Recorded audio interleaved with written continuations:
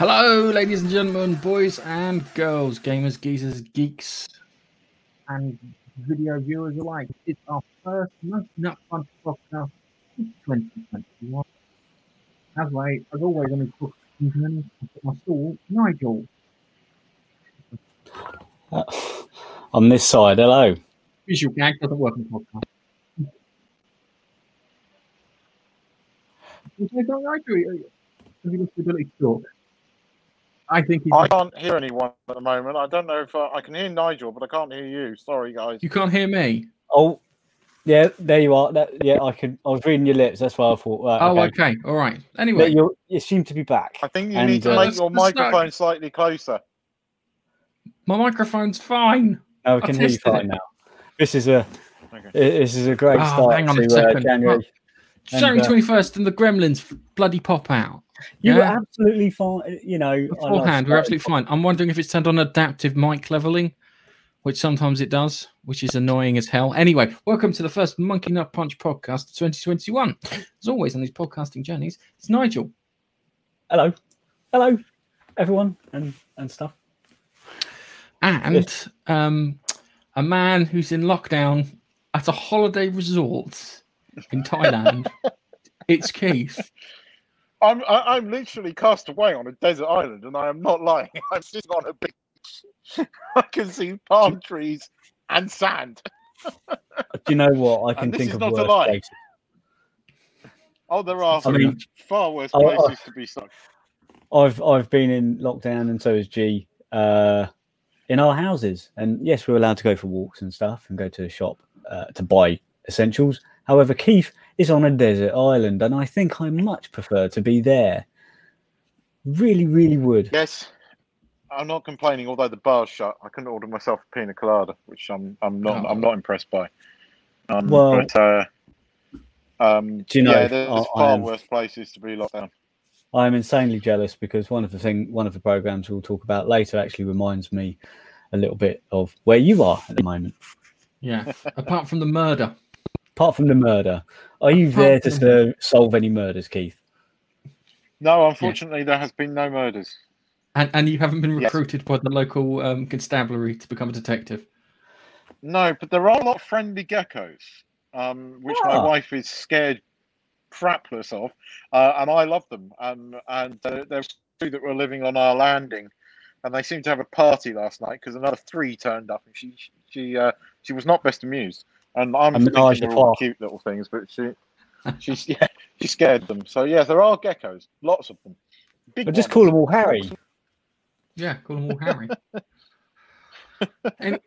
Anyway, this podcast is a podcast where we're going to talk about our favourite things that kept us sane during 2020. Some of them happened at the end of 2019 and kind of bled over into 2020, and some of them are in 2020 and kind of bled over into 2021. So, first of all, we're going to talk about our favourite TV shows.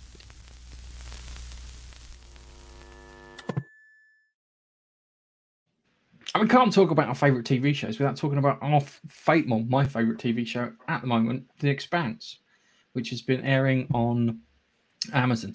And I found out something really interesting, Nigel, we might want to do. You can do watch parties for anything on Amazon Prime on Twitch. So we could do a watch party, watch the whole episode of The Expanse on Twitch, and we don't get hit with copyright strike because Amazon own Twitch and Prime, which is fantastic. But anyway, going back into that, The Expanse came back and it unveiled its, how can I put it, the worst boyfriend in the world ever, in the shape of Marco Inaros, who is a belter who has now decided to take control of the Sol system. And he's done it through some insidious ways. He's attacked the Martian Parliament. He's in league with someone called Commander Winston Duarte at the moment, who is after a certain proto-molecule, and they've given him a navy and whatnot. And it's fantastic. He plays a great bad guy on it.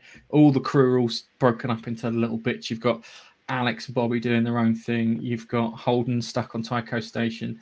You've got Naomi Nagata. She's being held hostage by Marcos Inaros on the Pella. And then you've got Amos on Earth and Avasarala on the Moon.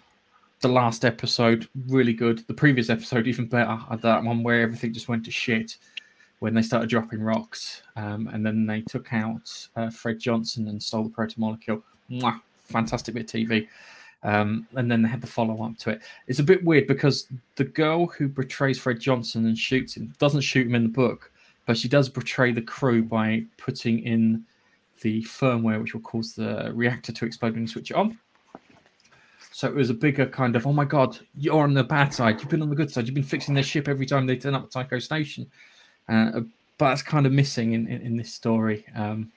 So it doesn't quite carry that impact. Then you've got Naomi, who's with Marcos, and Marcos showing his real stripes as a complete bastard as he kind of puts down Philip and the others. And at one point, she walks in to have dinner with them, and they're like the evil version of the Rocinante crew. Yeah, you got a big fella in there like Amos. You've got Marcos, who's got Holden, and you've got the black girl who's like Naomi. Apart from you got Philip replacing Alex, which is a bit on the weird side. But it did give me the kind of like the mirror opposite of what the Rocinante are doing and trying to do. It was fantastic. Amos breaking out of the pit with Clarissa, Koenigsegg being an absolute bastard and getting killed at the end. Absolutely brilliant. I loved it all. I've got so many thoughts whirling around my head to do with it. I'm just going to ask you guys to talk, and I'm going to add in bits as you talk. So Nigel watched it recently, so I'll go to Nigel first, and then we'll go to Keith after. Yeah, well, I was trying to remember Clarissa's name. Clarissa, is it Clarissa Mal? Clarissa, yeah. Clarissa Mal. Yeah, I was trying to recall. So I recognised her face, and it's been a while since I watched The Expanse. And then I was looking at it going, recognise her. Luckily, on the tablet, when you're watching Amazon Prime, you can tap it, and it will tell you the actress's or the actor's name and the X-ray. It's called X-ray. It's got that feature on it when you watch on TV too. So you can pause it, it'll pop up, and it'll tell you all the people in the scene and who they are. So it's fantastic. It's great for watching. That was really handy. I was going, what was her name? I can't quite tap. Oh yeah, it's Mal. Okay, but I can't remember why she was in what seems to be a maximum facility. She destroyed an Earth freight support frigate and blamed Holden on it, and almost started off in interplanetary war between the Belters and everyone else. But why? Okay, so vaguely remember that. But why has she been pumped full of drugs? What is it that she has an implant that she can trigger, and it gives her about 10 seconds of super strength, and then causes her to pass out. And if you remember the one where they were going to the ring gate and stuff, she kills someone. Like in an instance in the book, she stuffed him into her locker in her like kind of quarters. But in this, she shoves him into the locker of the ship that gets destroyed. But she has these things, and that's how she overpowered Ashford and the guards at the end, so they could do it. So they're like in the roof of her mouth. These things. The problem is that implant that gives you all that super strength and stuff is built for suicide missions, so it's not supposed to be in there long term. Yeah, and because it's not slowly screwing her up. Yeah, it's slowly screwing her up, and that's why Amos has turned up. And then, but along with Amos, where he's had the death of the person who was the closest thing to a mother that he could have had, with her dying, and she looked after him, he now feels responsible for someone else because he's not like a person to be a father or whatnot, given what happened to him as a child. But he does want to look after someone in that way, and Clarissa is that person. And it's great when they have the little scene where he turns up, "Are you here to save me?" And then she starts crying because he is there to save her. And spoiler warning, he does save her. Yeah, in the end, and he keeps calling the other bloke, the brute, tiny. Yeah. Koenigsegg. That's the big Oh, he gets his revenge in the end, though, doesn't he? Boy, does oh God, yeah. He fucks that guard up, doesn't he? And then the other one pulls the guy's gun out and uses his hand to shoot the gun to kill him. And then suplexes him down the lift shaft. He's been watching a bit of wrestling. Oh, dude, when he went down that lift shaft, you see him batter the side of the wall, and you're like, "Yeah, sorry." I mean, I've loved season 5. I thought season 4 was a step up cinematic wise from seasons 3 and production wise, it just looked so much more polished. I mean, seasons 1, 2, and 3, the first half of season 3 is just amazing story wise, but because they were on Sci-Fi Channel, they had a limited budget. You go and watch season 4, and just everything looks so much more polished. But season 5, the story has just been so engaging, and you know, you just want to see the next episode. And you know how they freaking left this episode with Bobby and Alex stranded in space because they've dumped the core of the ship. You know who rescues them. Okay, I know who's going to rescue them. But, and you know what? They even showed the ship that he was going to rescue them in, because they have to leave the Rocinante behind because the firmware needs sorting out. But I love the episode. No adversarial, which, you know, I can't get enough of her. I just need more of her because I fucking love her. I know Nige, her the way she talks bothers you, but I fucking love her. I like the fact that she's just no bullshit. She says what she fucking thinks, and that's what I like. I've enjoyed Bobby in this. I like Bobby being a bit more edgy, and you know, her. I love Bobby. I still find Naomi slightly annoying, and I don't know if that is the actress or what, but I do find Naomi slightly annoying. I don't always root for Naomi. I think it's the fact that she goes full belter when she's away from the crew. Yeah. I don't think it's the belter thing. I think it's she annoyed the hell out of me in season 3 when she expected everybody to listen to her after she betrayed the crew. You know, I mean, she screwed over the fucking crew, and then it was almost like this sense of entitlement. You should listen to me. No, you fucked us over. And then there's just a slight sense of entitlement again, where she's on the ship and she just expects her son to fucking, you know, listen to her, and she seems very righteous, and I'm not sure it's as clear cut as that. Like, you know, the guy that the old guy who clearly is, you know, split between his loyalty to her and his loyalty to Marcus and the belt. I find the way she's treated him, I don't know. I just find her irritating at the moment. But then I think I'm not entirely sure you're not meant to. But that's just me. I think the guy that's playing Marcus Anaris is perfectly cast, and I mean perfectly cast. God knows where they found him, but he's brilliant. And you can't fault the casting in this show. It's just so damn good. Oh, Marco Anaris character. He's an absolute arsehole. And it's the way he's so manipulative, and he's quite obviously manipulative, where it's the conversation he has about the rocks. Yeah, it goes, 1 rock hitting the thing, he would have been, you know, a miracle. 2, which shows us tactical brilliance. 3 says that they'll never fuck with us again. Yeah, he's turned that to his favor. Yeah, and then he kind of you know, chits on Philip and that. The bit I like too is I hate characters that are inactive in the storyline.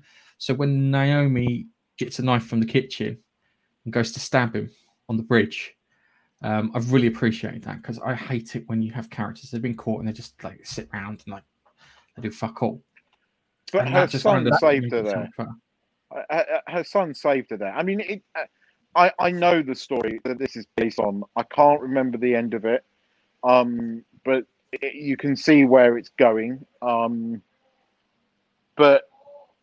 oh god, this is just so well bloody made. It's so well made. It's so well written, and it's so well adapted for TV. And the people behind this show are bloody good, and they're making a show that is engaging. It is not full of politics. There's politics there, but it's politics within the story, and yet it somehow manages to be one of the most diverse bloody programs on TV. And it does it all without being annoying or virtue signaling or fake. And and it just happens to be the best damn thing on TV at the moment, or on Amazon, or streaming.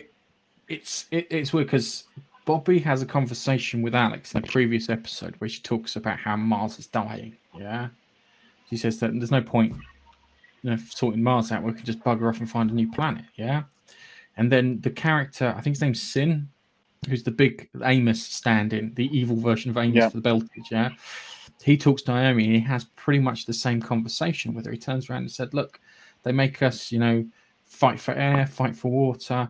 Because they're not going to share the resources. He goes, we can't go down on those planets. And if we do go down on those planets and we have children, they're no longer belters. So we're dying off.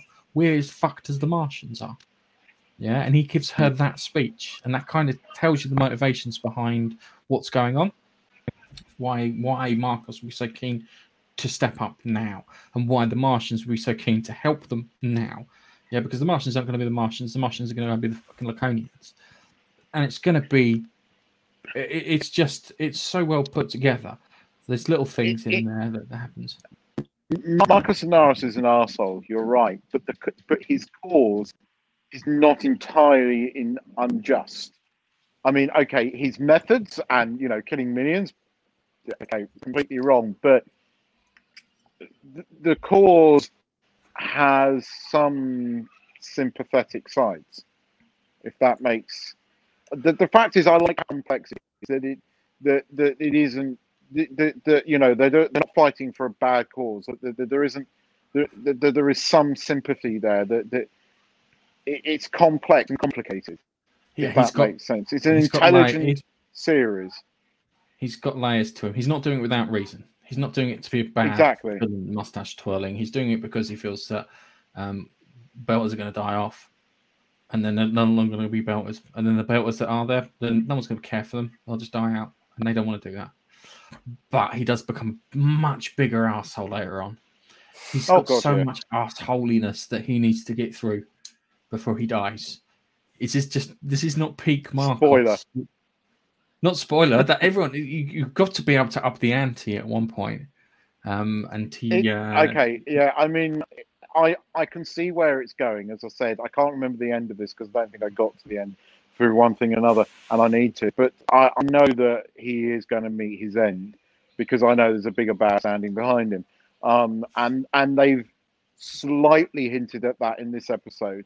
And they've also hinted at the fact that the son saves Naomi from killing the father, and you don't know if she...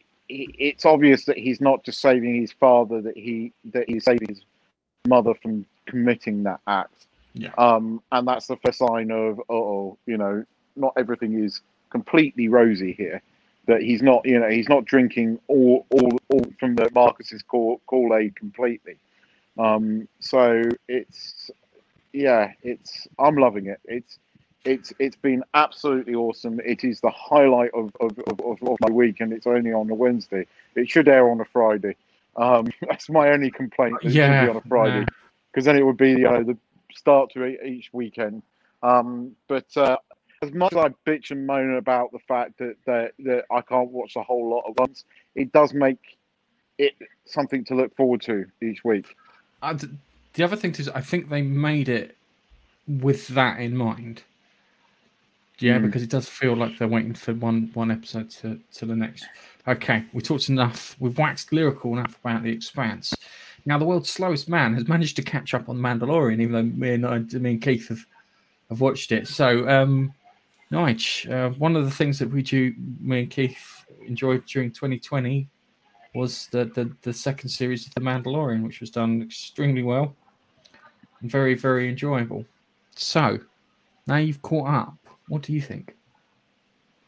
I really like it. I was a bit disappointed with Ashoka. Is that her name?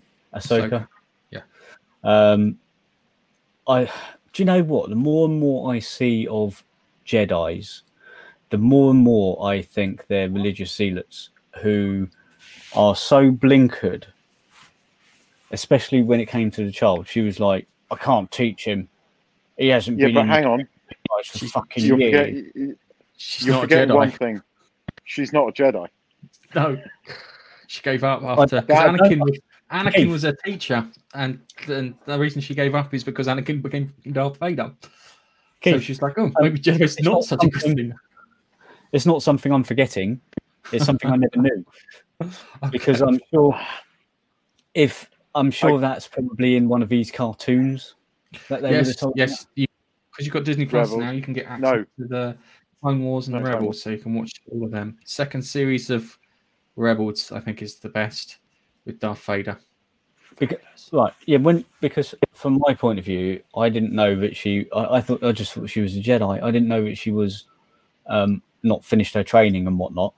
I certainly didn't know she was trained by Anakin. So I suppose, Nige, you brought up a point here. There was a lot of criticism of the second season that was paying too much fan service.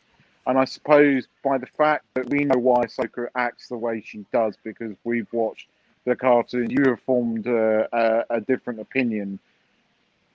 And that's an interesting one. And I'm not saying you're wrong to form that opinion. My opinion was, when she first came on screen, I was like, yeah, cool, she's going to take a child, she's going to, teach him. She found out he had powers. Oh, cool. They're going to work together. They work together. They defeated the evil witch lord girl in the village, freed the people, and then she went, no, I'm not doing it. I went, what? You're a dick, mate, then. How can you not take in a little child? And he is a child. Yeah. He's even doing the goo goo gaga noises.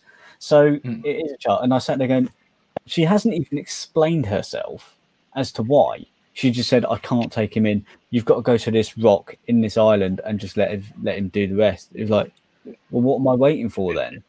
It just made her look like a dick. There is an explanation. There is an explanation at the end, but it would have had no effect on you, and therefore you wouldn't have understood. Again, you wouldn't have understood why, because you haven't seen the cartoons. So I suppose maybe if you're not a fan, then maybe there is some criticism worthy there. Yeah, but the reason is she's looking for a bad guy that screwed them all over, and when she says, "Where is Thorn?" that's the reason why she won't train Grogu, because she is on a mission to, do this guy in. And this guy is a threat. He's being set up as the Mandalorian versus a version of Thanos. That's what they're doing. Possibly, yes. No, they are setting him up. Literally, Jon Favreau has literally just got the Marvel playbook and gone. But they've got to get what's his face from Sherlock to play him in real life. I imagine they probably he's got to be voiced by him. That voice is what makes him so fucking sinister. And if they the guy that Sherlock murders, the Danish dude that played Charles, they renamed him, but he's based on the original character of Charles Augustus Milverton, but he was called something else. No, he's not Milverton. Milverton's. They split the Milverton character into two. Yeah, they kind of did. But anyway, the guy that plays him, that Sherlock shoots, voices Thorn in Rebels and in Clone Wars. And Thorn was a general in the Empire who was blue skinned, and throughout the whole of the expanded universe, he was like the big bad Thanos style geezer. And then when Disney bought Star Wars, they did away with the expanded universe, but they brought back Thorn because he was so goddamn popular. And anyway, he disappears at the end of Rebels. He disappears with a load of space fish and Ezra Miller, and then Ahsoka and Sabine Wren go on a hunt for him. And that's where it was left off. Now, the fact that Ahsoka is back means that Sabine is somewhere, supposedly, maybe. And it also means that Ezra Miller is somewhere, which we thought was going to turn up at the end of The Mandalorian. As it turns out, a really bad CGI version of Luke Skywalker turns up. But it was awesome. I've watched it again, and it is awesome. It's fucking awesome. It's just the CGI is really bad. And I saw a guy with a deep fake app do a much better job of it. Well, I don't know. It looked all right from my perspective. The CGI of Mark Hamill. It did look alright. You know, they couldn't get Mark obviously because he's a bit older now. Apparently, So that was Mark Hamill. Yeah, it was voiced as Mark Hamill. It wasn't Mark Apparently, Hamill. that was him on that set. Was it? The bit where he's standing on the set talking to them, it was because apparently they had to keep it secret all year round. Oh, well, I know it was certainly him voicing it in the end. I did realise it was him voicing it. But look, I mean, I really understand why the people that really Star Wars got really emotional about it. The second time I watched it, I was far more emotional. And just watching Luke Skywalker fully fucking powered, fully Jedi, just fucking obliterating those Dark Troopers was awesome. And it's single-handedly the best damn thing that Disney have ever done. I watched that when I saw that X-wing come in. I went, they're not gonna do Luke Skywalker. Yeah, and then he comes in, and I went, looks so Krish. Yeah, I'm going, oh, looks so Krish. And then the green lightsaber comes out. I'm like, no. And I'm just sitting there going, you've got all the way up into the bridge until he takes his hood down. I'm just going, no, they're not going to do Disney. Disney do something sensible like that. No, never. And then he pulls his head down. And I went, oh, I can't wait to hear the guy's reaction to this. Because me and you, we were trying to work out who was, because we knew someone was going to come up and save the baby at the end. Yeah, that was definite. But we both ruled out Luke Skywalker. We did. We both went. You were like Mace Windu. I was like Ezra Miller. Yeah. So we both had like picked sides and stuff. And the one thing that we really wanted, which we went, Disney are not going to do, they did. And I was like, shit. Because you were like, it's going to be Mace Windu, blah, blah, blah. And I was like, no, it's not going to be fucking Mace Windu. And I wanted to call you up and tell you, you're wrong. It wasn't fucking Mace Windu. It was Luke Skywalker. That was the first time that from my perspective, that Disney did something sensible and turned a corner. And I've listened to a lot of people talk about this. And they tell me, I said, if you'd have done that in the films, you would have made billions. And they didn't. Yeah. And that's the bit that's upsetting. All you had to do was have all three of them on camera for one fucking scene. One scene. All you needed. You could have killed them all after that. One scene where all three of them are standing next to each other.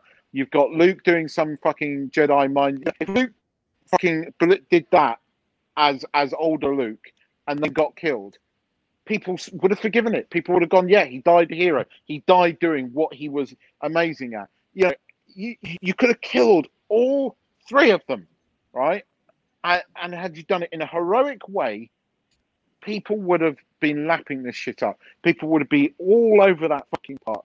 Had you got a plan from the offset, had you got a director that wasn't fucking J.J. Abrams, if you had got somebody in at the beginning, if you just fucking planned it, you could have done it. You could have killed them.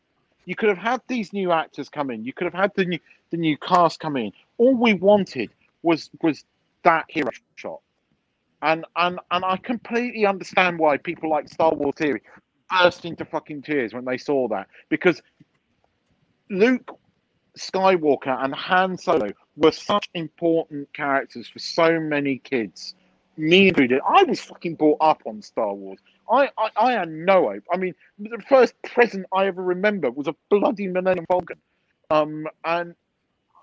You know, Luke Skywalker, Han Solo, and Leia were my heroes as a kid, along with Superman and E.T. And those were the movies that I used to watch all the time. Star Wars, Return of the Jedi, E.T., Superman.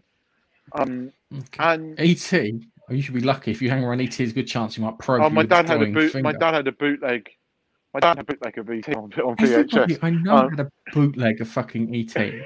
My grandparents had one because they had that and the Michael Jackson, and had Michael Jackson's Moonwalker video on there too, because that was hard to get hold of in those days. But just to explain the emotion. When we were the artist formerly known as Facebook, and we did that trailer reaction to Force Awakens, why that scene that they put into that trailer just had such an emotion for me when Solo walks onto the ship with Chewie and goes, "We're home." That gave me goosebumps, right? And then you see the film and it was a bit shit. But George Favreau and Dave Filoni, in one fucking scene, managed to bring back the fandom. Anyway, why the fuck are they not in charge of Star Wars? Right, just to hang on a second. Just a couple of things to note. One, Nigel probably didn't know about this. There's a guy called Star Wars Theory. He's got a YouTube channel. 2.7 million people follow him on YouTube. Yeah, big fucking following. Yeah. One of the guys from the Lucas Story Group, this is the Kathleen Kennedy's He's a vice president. He's vice president of creativity or something. Lucasfilm. Okay, a guy called Pablo Hidalgo, insulted him on Twitter by saying he shouldn't be showing his emotions, and he goes, those should be kept private and stuff like that. Yeah, that guy has his influence is 2.7 million. Apparently, the day before he insulted them, Disney installed a president of social media or something along those social media and marketing, something along those days. So he did that, and then he was told to apologize to Pablo Hidalgo. Pablo Hidalgo was told to apologize to this guy. So the guy sent him a telephone number and an email. Star Wars Theory doesn't want anything to do with it because Star Wars Theory turned around and he talks about being like bullied and stuff as a kid, and when he had chemotherapy and his hair was missing and all this horrible shit that he went through. And he doesn't want anything to do with it, which is probably the right thing to do. The marketing because this guy pinned the fucking tweet up. You know, when everybody reacted to it, turned it into his banner picture. Yeah, he turned it into a banner to be a prick because he is an absolute prick, right? And then 24 hours later, removes everything because Disney comes down on him like a fucking ton of bricks, and then gives one of the most insincere apologies I've ever seen. This guy should be fired. Yeah. No, he should be fired. Any other company, he would be fired. I have no idea why they didn't fire him. I don't know why they haven't fired him for his previous stuff. I would be looking at him as a value for money proposition and turn around and say, 2.7 million people are going to know that you're a dick and you work for us. You're not even a movie star. There's the door. Bye-bye. That's it. Because that's the thing you do. Instead of getting him to think, if they fired him on the fucking spot, this would be over. Right? And you know, you win the fans back and then you do this. I just, Jesus Christ. Yeah. You need to put Filoni and Favreau in charge. Get rid of Kennedy. Get rid of everybody else running that thing and put those guys in charge. Tits. There is some good news. I'm pissed about it. Apparently, Galaxy's Edge in Disney World and Disneyland, the control of that is being given over to Jon Favreau and Dave Filoni. And they're going to bring it back towards The Mandalorian because more people watched The Mandalorian and enjoyed it. Yeah, which is going to be good. Anyway, we've gone on about that. We're going to talk about one of my favorite TV shows. My wife enjoyed this too. Cobra Kai. It was originally YouTube's original. I think Netflix bought the rights via Sony. It's produced by Will Smith and John Lasseter. And it's brilliant. It is brilliant. The reason Will Smith is involved is because he bought the rights. Because he bought the rights to remake it with Jackie Chan and his kid, didn't he? That's why Will Smith is involved. He owns Karate Kid or something. Well, certainly owns a share of it. Probably does. But that's to get away from it. The story of Johnny Lawrence and Daniel Russo as grown-ups, and then the influence they have on children, and then the children doing mad things. Really good, so good. You see, Karate Kid film came on TV the other week during Christmas, and we only caught the last couple of minutes of it. You know where he does the crow kick thing? Yes, which was an illegal kick. It's an illegal kick. I was going to say that.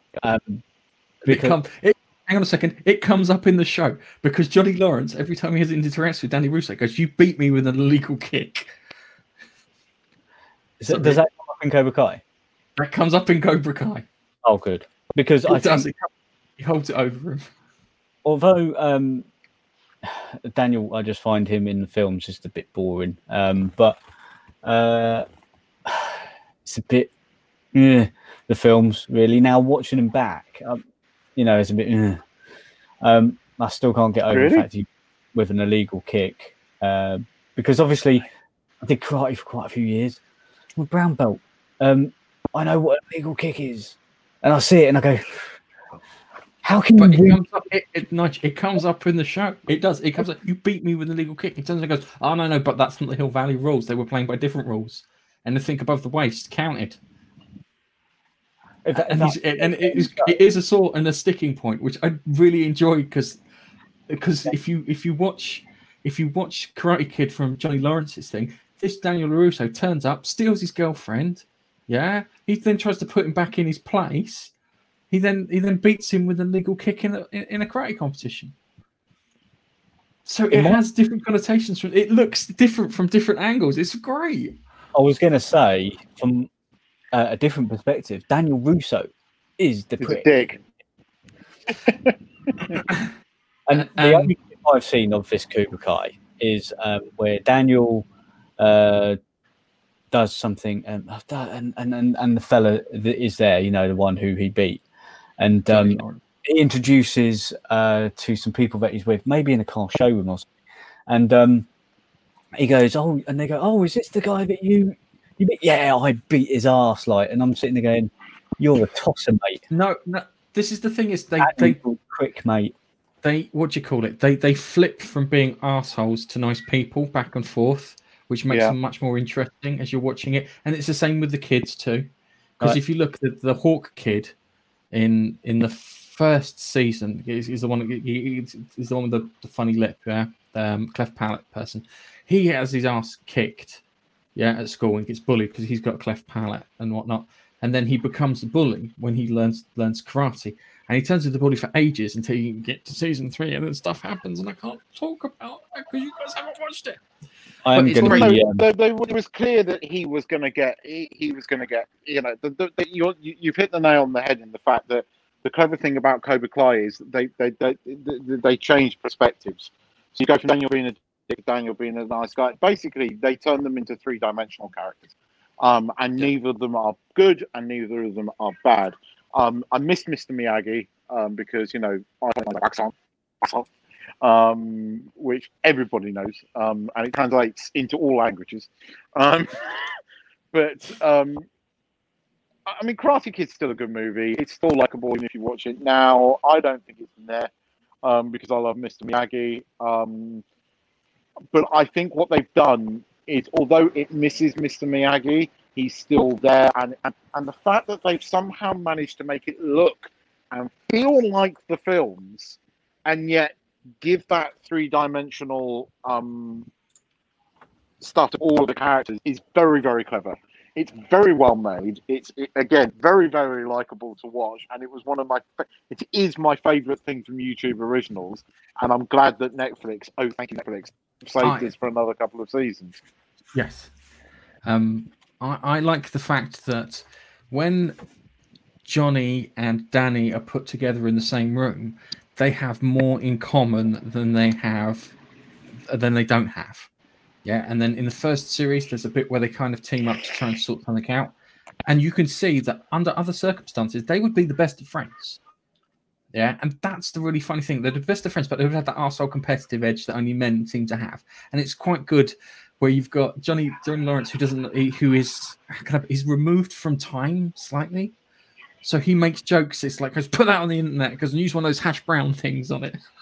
Yeah, because he's like removed from the internet, and it's like kind of him and the Miguel kid when they team up in this series. Right, I'm going to spoil something. Yeah, the Miguel kid gets his back broken at the end of the second season. Yeah, and he spends most of the third season recovering, but Johnny Lawrence does it in a way that, how can I put it, wouldn't be recommended by doctors. He tells him a story about some Chinese dairy farmers being lazy, waiting for water. And he goes, "That story's made up." He talks about this thing where this old man lit fires under each one of them. Yeah. Now he can't feel his legs. Yeah. And he's telling him this story, and he's like, kind of, because that's a shit story. He goes, it's not true. It doesn't make any sense. He goes, yeah, no, I was trying to distract you from the fact that I've set fire to your shoes. And he set fire to the kid's shoes. And he goes, go on, move. Like that.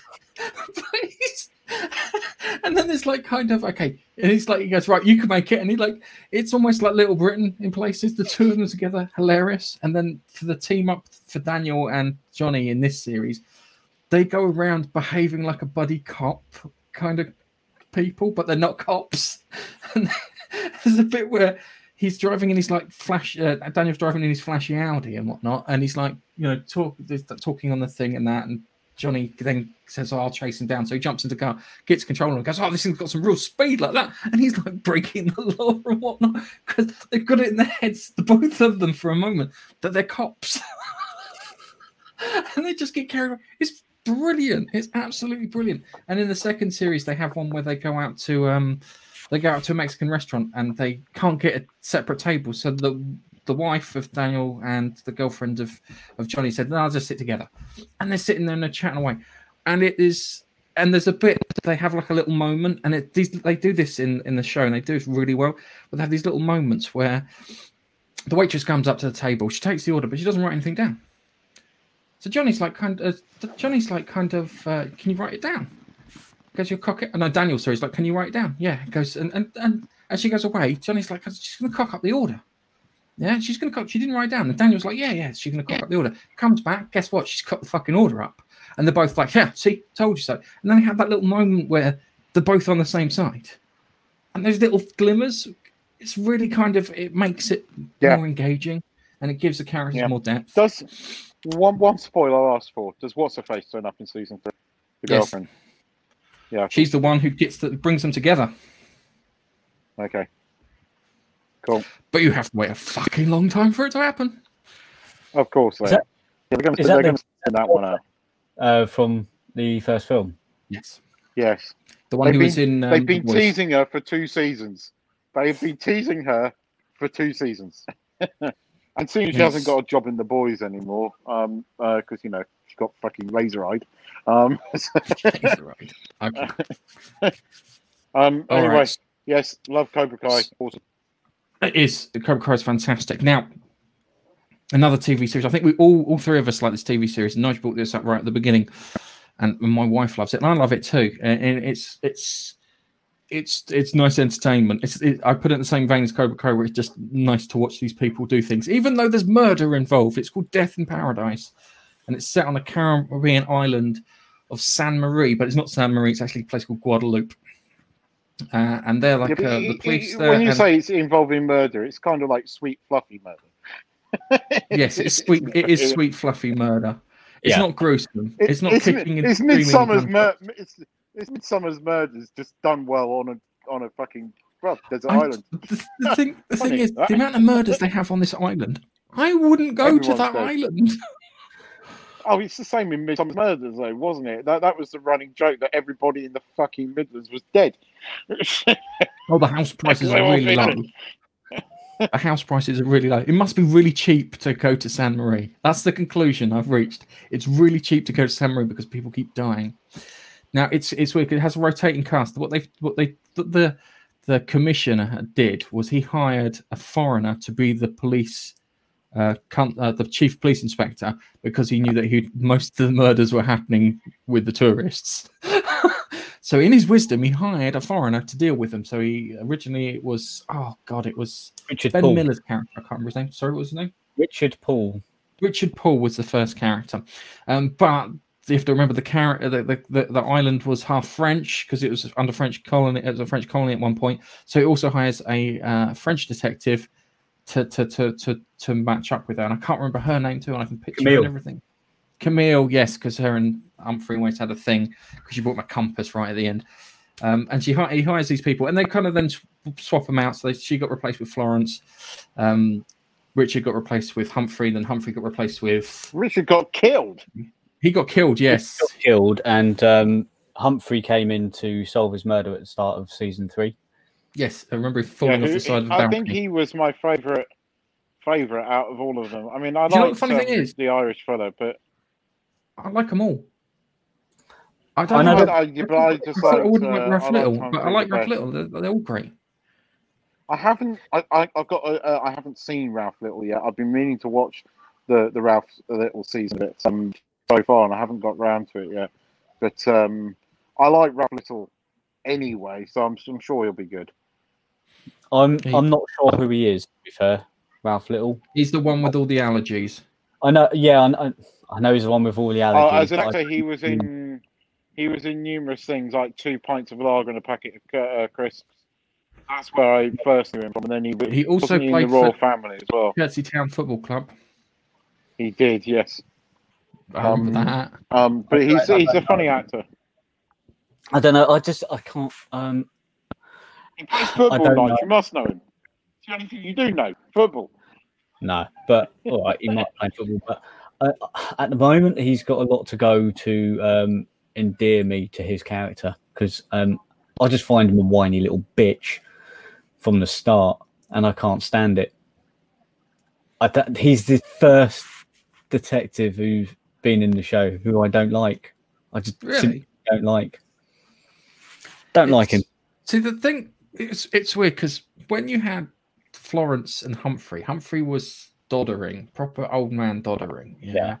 Clumsy. And Florence was like the one who would keep his notepad and his car keys and all this stuff. And she had this great look of tolerance.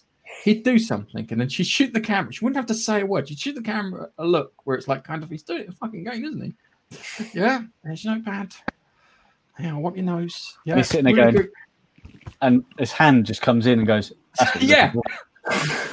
Yep. Thank you.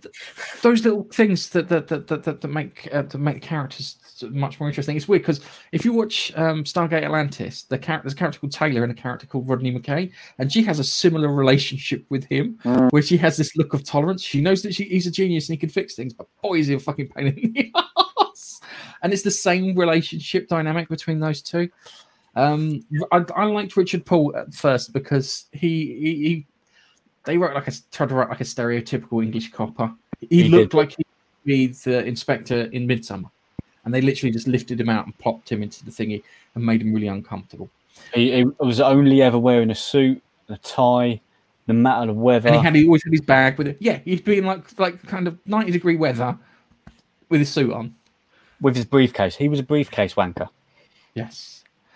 And it would never. Sometimes he might loosen the top button on his shirt. Yes. But he'd never let anyone see that he'd loosened the top button on his shirt. It would be when no one's looking. He was like, I was looking. And then you compare him. He was very like, I need a drink. I need tea. And it's like, it's 90 degrees out here. Yeah, tea. Whereas Humphrey comes along and he was like a breath of fresh air for the characters around him, wasn't he? Although he was a bit bumbling and a bit of a, klutz. He'd be walking along and then he'd look down and go, shit, I'm actually walking in the sea and I'm a bit wet. And, and they're going, you're in the sea? And he goes, yes, I am. It sort of happens to me. And he's in Catherine's bar and she goes, what drink do you want? Expecting him to say tea because he's English. And she went, do you want tea? And he went, oh, God, no. It's too hot for that. Surprise me. And she's like, oh, thank God for that. But then you've got, I've forgotten his name, the next DI who Mooney. is Irish, Mooney. Yeah. I think I liked his character. He was obviously had an older head on his shoulders, but he was quite likable. He wasn't bumbling. He just he was not too quirky, but he was just a likable older Irish DI, wasn't he? Really? Yeah. The less said about the latest one. I need to see the latest series to see if he. I thought it was good. It's the way that my favourite character in it is Selwyn, who's the police commissioner. Who always gives me the impression he doesn't do anything, but he's always up to something. There was an episode in series 3 or 4, actually 4. We were watching season 4 at the moment with Humphrey, and he's turned up. Selwyn's turned up. He said a few things, and he goes, "Keep me abreast of the situation." And he walks away, slowly as he goes. And Humphrey says to the team, I do wonder what he does all day. And they all sort of looked at him and went, oh, never mind. He's great. There was one. I think it was with Humphrey where he I think it was like in the first season that Humphrey was there, and he turned around and goes to look at him. And goes, I've always wanted to say this, and he's like being really kind of I can't remember the actor's name. Anyway, the actors have got. He's very. He has received pronunciation. Talks really posh. Selwyn. Sorry, the Commissioner Selwyn. Yeah. Yeah. That is Don Warrington. Don Warrington. If you ever hear Don Warrington talk normally, he's got received pronunciation. Talks really posh and that. And he looks at him with this little gleam in his eye, and he's like, kind of, I've always wanted to say this. You've got 24 hours to solve this case, like that. Then it walks off, and you can go. And it's like the way the actor played him. It's this little gleam in his eye. Guys, you know what? It doesn't matter how bad this works out. You've got 24 hours. It's just always liked that. And the character, I like all the characters. I don't think I've hated any of the characters in it. I think they're all, they're all fine. I think the only one I didn't like in it was the person who plays Florence in Moody's season, because she didn't do anything. She was just there. They never gave her. I feel bad for the actress because she wasn't given anything as an actress to work with. I'm not sure if she was in it, was she? I'm just looking at this. And she's not second last season. She just left recently. I think she's been in 2 seasons. She did nothing. You didn't know anything about her. Wasn't really a character. Yeah, I mean, she was quite good from when she joined. I mean, she joined at what is it? The end of 3rd, start of 4th, wasn't it? And I think it was the beginning of the season. She joined as a sergeant because Fidel left.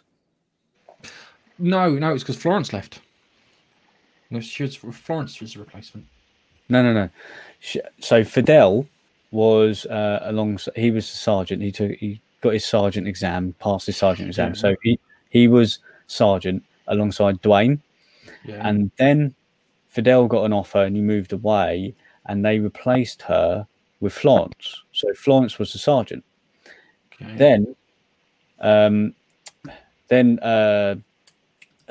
what's her face moved away.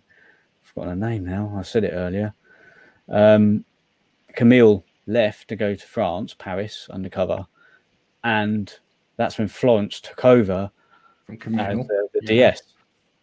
Then so Florence gets shot, and her boyfriend gets killed, and then Watsamush comes over to evaluate her, because every time someone gets shot who works for the French detective agencies, they have to have an evaluation, and then she winds up staying on after, if I remember correctly.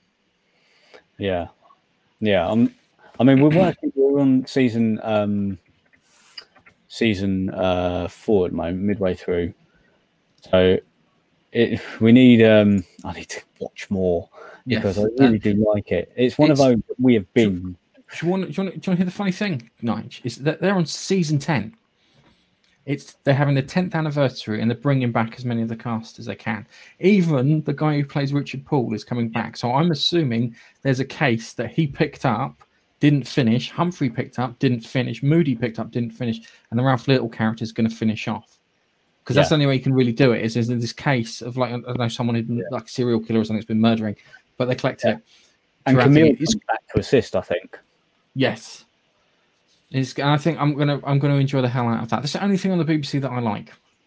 It's brilliant. I watched Doctor Who on New Year's Day. That's because I couldn't watch all the Cobra Kai in one sitting. That's punishment enough, not being able to watch Cobra Kai, but then watching Doctor Who. The thing is, I watched it and I was like, it's got John Barrowman in it. I can't like John Barrowman in it. John Barrowman was desperately not trying to outshine anyone, but clearly fucking did. It's terrible garbage. Don't watch it. Save yourself the time. No, it was a garbage story. Nothing really happened. It felt, you know how you compared season 1 of this new Doctor to being really enclosed and not feeling big and just feeling lonely, and it very much felt like that. Yes. And it was shit. It was shit. It felt like an empty universe. She's not the Doctor. She can't play the Doctor. She doesn't light up the screen. She was bland and shit. She can't act. There was nothing there that was good She can't act. except John Barrowman. Just to ignore that, whatever program you were just talking about exists, which I do, I ignore it. I'd like to just say, I know you've segued onto whatever that program was, but I'd rather carry on talking about Death in Paradise. No, I was kind of moving on to our gaming section because I'm desperately trying to keep our time in here. Just one last thing for Death in Paradise. There are only 2 characters who have been in all 10 seasons. Only 2. Oh, that's the woman at the bar and Selwyn. Yes. Yeah. Actually, there's 3. There's 3. What's the Don't third? forget Harry. Oh, Harry doesn't count. No, because I'm sure he was CGI, and then he was real, and then he was CGI. Yeah, I think so. Yeah. And do you know what? And to end on a nice note, I was because we've been watching quite a lot of it, and we really love the scenery of that place, the fake Saint Marie. It's in obviously Guadeloupe that you said, and Guadeloupe. It's in an area of Guadeloupe. I can't even pronounce it. It begins with a B. And they've used in that section a lot of the hotels on the beach along there and along the coastline. They've used a lot of those hotels for scenes and deaths, basically. And they do tours around there. Yes. So you can go and visit places, and it apparently doesn't cost much. Obviously, it's locked down at the moment, but I was looking into it going, I wouldn't mind a holiday there. It's fucking amazing. Nigel, have you never been to the Caribbean? No? No. Go to the Caribbean. Yeah, everyone has to do it once. If you can't go to the Caribbean, go to the Seychelles. But need to do one of those 2 places or Hawaii, because they're just nice. There's kind of like volcanic-y islands in the water. It just looks amazing. And that's brings me back to what I said to Keith at the start. He's stuck on this island with the pictures I saw. Just reminds me of the scenery that you get in Death in Paradise. And it looks glorious. And I really, really want to go. And on that note, can we go to gaming? Yes, we'll go to gaming.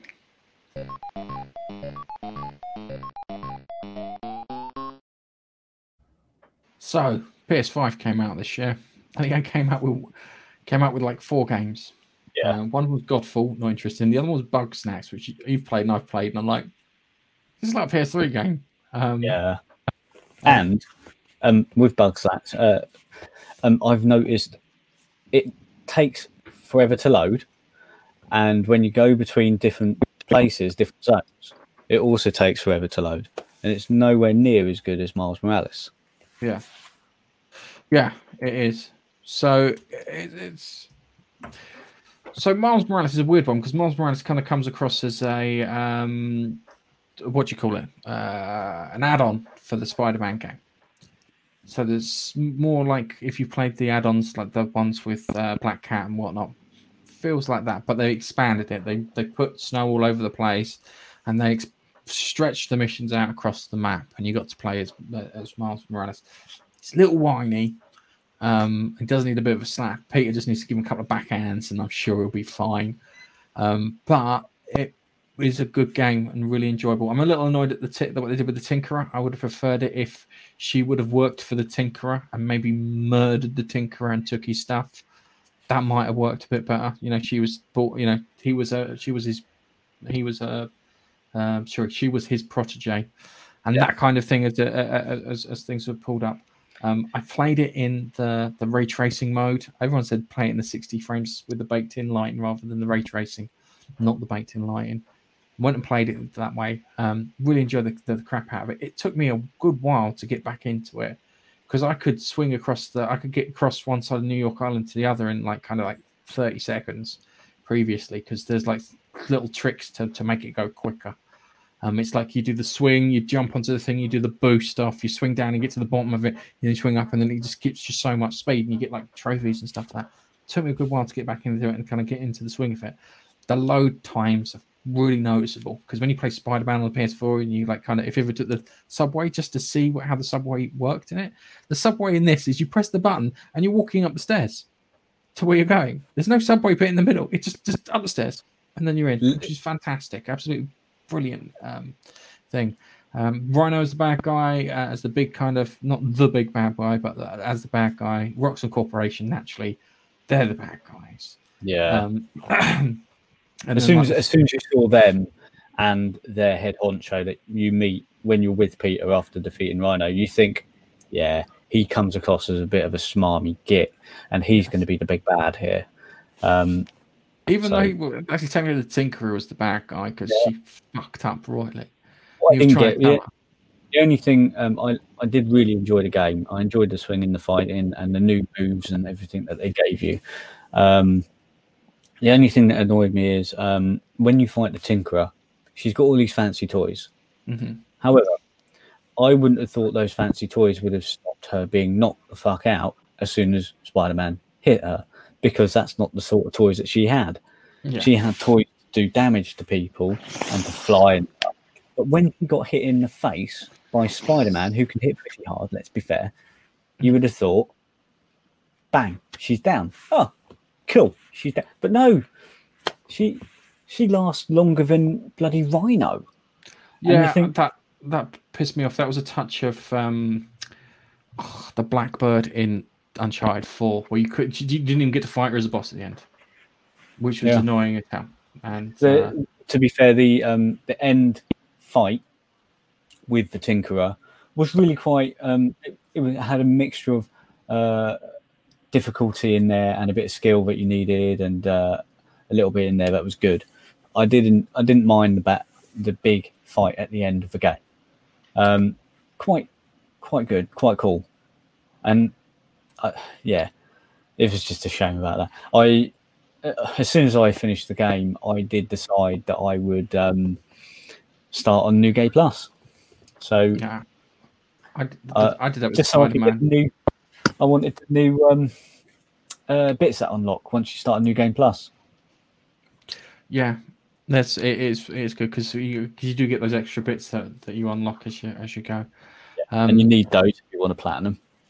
Dude, you can just pop it on. I popped the Spider-Man PS4 when I got all the gear and New Game Plus mode, and I'm not joking, I was unfucking stoppable. Keith even will attest to the fact that I go do this, and it was like, oh my god, you are completely unstoppable with all these add-ons. Yeah, you are. It's a very enjoyable game, to be fair. For me, it felt a little bit more than I didn't bother with the DLC on Spider-Man, the original game, but I don't feel like Miles Morales is short enough to be DLC. It was long enough to keep me entertained. It's probably not, a full price game in my opinion. It's sort of like midway between. It should maybe be a full price game, Nige. So because it was originally intended to be DLC. So you got your wish there. They got your nice. They got your back on that one. Yeah, that I really enjoyed the crap out of that one. Another one that I really enjoyed the hell out of was Days Gone. Now, Days Gone when it launched it was like a bit of a buggy mess. And considering that The Last of Us Part 2 came out and just Days Gone is the zombie game to replace that. Even though they're technically not zombies, they're suffering from what they call the hooligan virus, which makes everything more aggressive and stuff. And it's great. It's like, imagine watching The Walking Dead, but they followed through on everything. Yeah. So they follow through. So the bit where the helicopter turns up, they chase down the helicopter and find out what the helicopter's doing. Yeah. So they follow through on it. The origin of the virus, you actually find out what the origin of the virus was. Yeah. The fact that the virus, will the walkers in Walking Dead die off? Will they starve to death? Yeah, or will they just carry on? Yeah, well they answer this question in there, but it's all done through very clever ways when you interact with this organization called Nero. On top of that, you've got people. Imagine coming across Negan's lot and being able to murder them, and that they all stay dead. Yeah. That is what you get in Days Gone. Yeah, there's a bit where it's like fucking Incy Wincy Spider, and you take care of these people. They call themselves Rippers, and they hock themselves up on this drug, and they don't feel any pain, so they carve shit into their forehead and whatnot. Yeah, imagine having all of these things. Yeah, but it all works out. Imagine having the military in The Walking Dead. Yeah, because you didn't have the military. That's the one thing that was missing from The Walking Dead. Imagine having them in The Walking Dead. Yeah. Imagine all this other stuff, and it plays out, and it all adds up, and and it works out beautifully, and it's a really good game. I'm actually worried that when they do the sequel, though, I don't want them to use the same character. I want that character to come in and save their lives, yeah? And there's a twist at the end of the game, yeah? I talked about it at the beginning of the year. And there's a twist at the end of the game. When you get to the end of the game and you get a call over the radio, it goes, come and meet me. And it's like, I don't need to meet you. I've got everything I want. Come and meet me. I need to tell you about some stuff. And then you go and meet this guy, and he explains, and then you see that, oh, fuck, things are a lot worse than I actually thought. So the game then gets that kind of thing to carry on. I've played it on the PS4 at the beginning of the year, on a standard PS4, and I played it on my PS5 where it's got the patch to make it 60 frames a second, to up all the graphics and stuff. And it is good, one good looking game. And the details they put in there, it's just all over the top, you know, really good stuff in there. And you need to play it, Nigel, on your PS5. It's on the PlayStation Collection. I've got it downloaded. It was one of the first games. When I looked at the PS Plus collection, I went through the list going, yep, I want that one. And Days Gone is the only one that I downloaded from that collection. And I have played it a little bit. I've gone to the first camp that you go to get, because he's trying to get his motorbike back. And you do get this bit of a rust bucket bike. And it is... so far, it is a really good game, but it builds. It starts a bit crampy, to be honest with you. Yeah, the thing was, I started it and I'm going, right, I can see myself playing a lot of this, so I want to finish Miles Morales first, get that out of the way, and then I can get on to Days Gone, because Days Gone does look like it's got a lot of depth to it, so it's certainly one I'm going to be putting a bit of time into. Yeah. Okay. Could be played. Play it. Keith, if you get the chance to play Days Gone, play Days Gone. It's a really good game. It really is. Seriously, there's some bits in it. The twist. I want Nigel to finish it so I can talk to him about the twist at the end, because there's a twist at the end and it's fantastic. And it fits perfectly and it explains a lot of stuff. Because there's bits in the game that you're going, why can't I do this?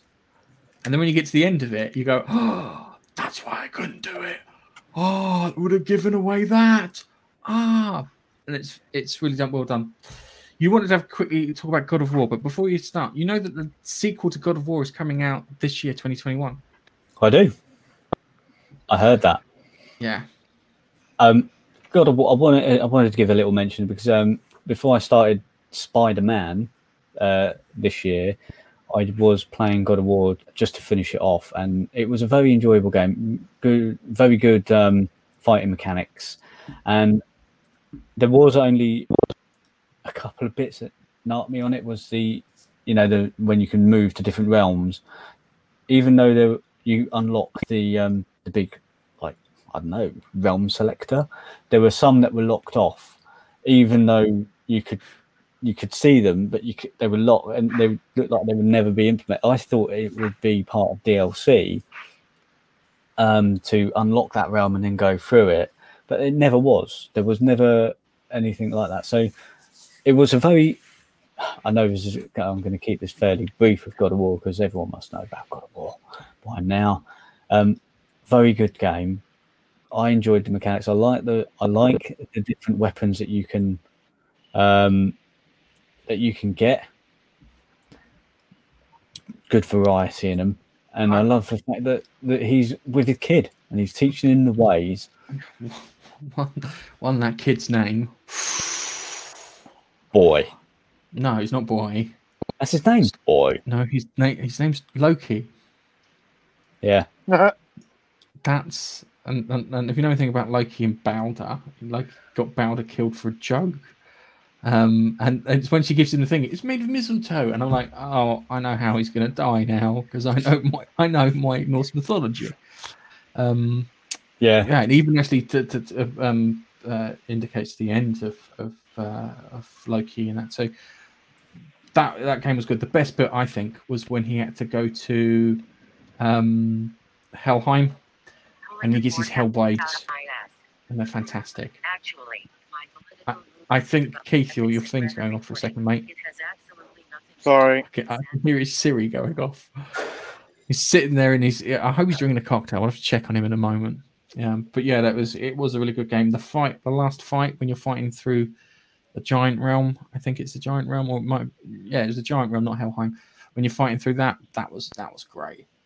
And then you finally get to the realm, and you find out all the giants have been killed off. That was and then there's the mural on the wall of how Loki gets it, but they've included thingy. I think that they're going to do God of War like they originally intended to, where the God of War, he collects weapons and stuff, and then at one point he gets Kronos' scythe. Kronos is the big Greek god, the Titan that started it all off, and he gets his scythe, and then eventually Kratos turns into, he gets like a black hood and stuff, and he's holding a scythe. And guess what? He's the god of death, and that's how it's supposed to wind up. He's supposed to be the one death, the one that comes for all. Or Doom, I think it was in. It was Doom in. Yeah, it's Doom in thingy, where Doom comes for everyone at the end in Greek mythology. Or could be Nordic. I can't remember. So yeah, that was fantastic. Okay, all right. And, I know it's not a game. However, we spoke about PS5.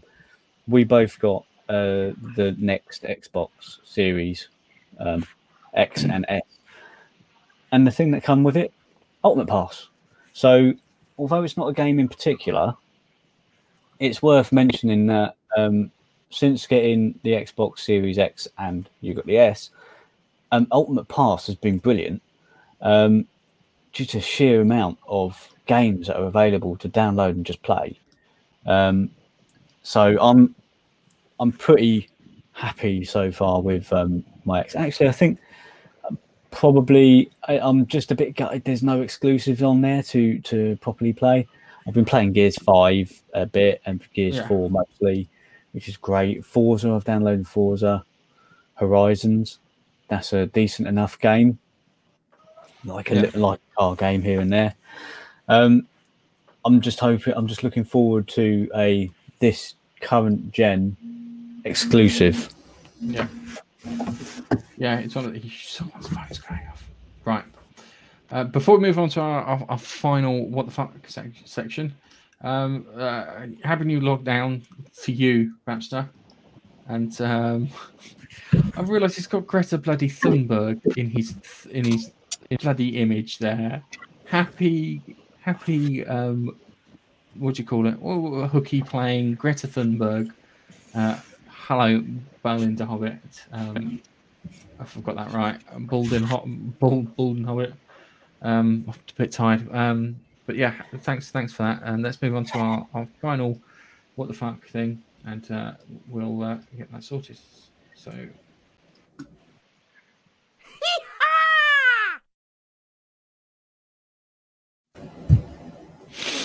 Okay, so Girl 7 asks, it's always about a mum. It's always mum in these stories that I pick. I don't know why. It doesn't involve a sex toy this time, okay, guys? Girl 7 asks duck birthday cake, and mum's hilarious attempt goes viral.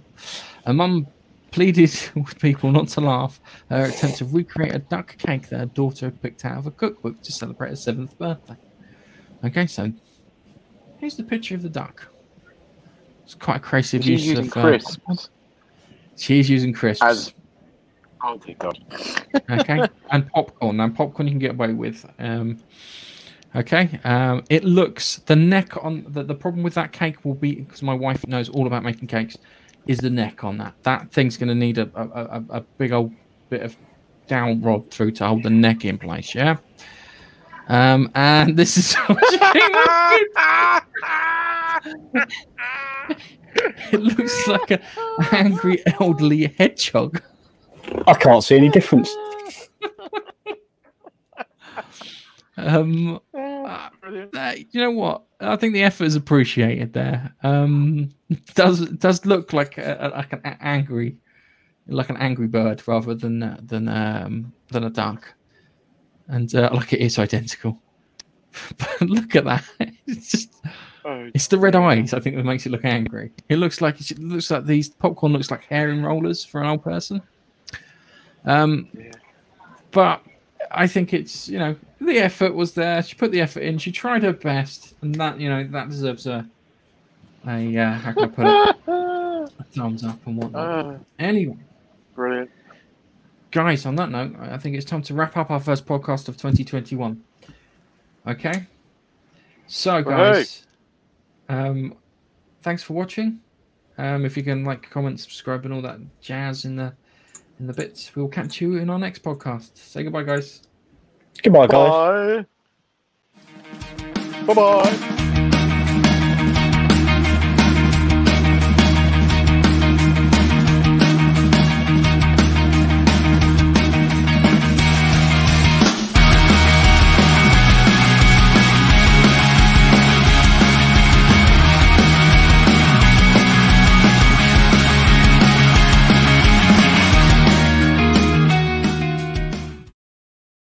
Is it wrong that I've thought of a witty comeback for when a customer agent puts on a pair of rubber gloves? And it's, could you put some hemorrhoid cream on that and check my grapes?